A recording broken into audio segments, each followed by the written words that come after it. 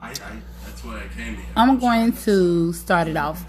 Since my friends don't have this app, we're gonna discuss it now, and y'all can reply back to it. But listen, like I said, I'm just curious. I'm just want to know. I was thinking about that. I was talking to somebody, and we were just discussing. I just wonder what make a guy. I'm moving because I don't want my son in my mouth. He's looking in my mouth. What make a guy venture off? What made him curious to, want to sleep with other guys? So, is it something the woman's not doing, or is it something the women need to do?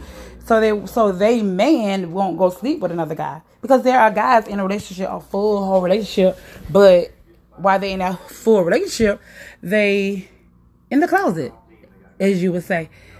I'm just curious to know what made them be in the closet. What made them, want to be curious and try sleep with another. It might be the same way with women too. I'm not curious to see how it is to sleep with a woman. I mean, I can get the pleasure from a man. I'm quite sure a woman can do the same thing. Sure, but why when the man can do it too? I'm just curious. What's y'all input on it? Y'all have any input? Say so. Come on, let me know. Don't be shy.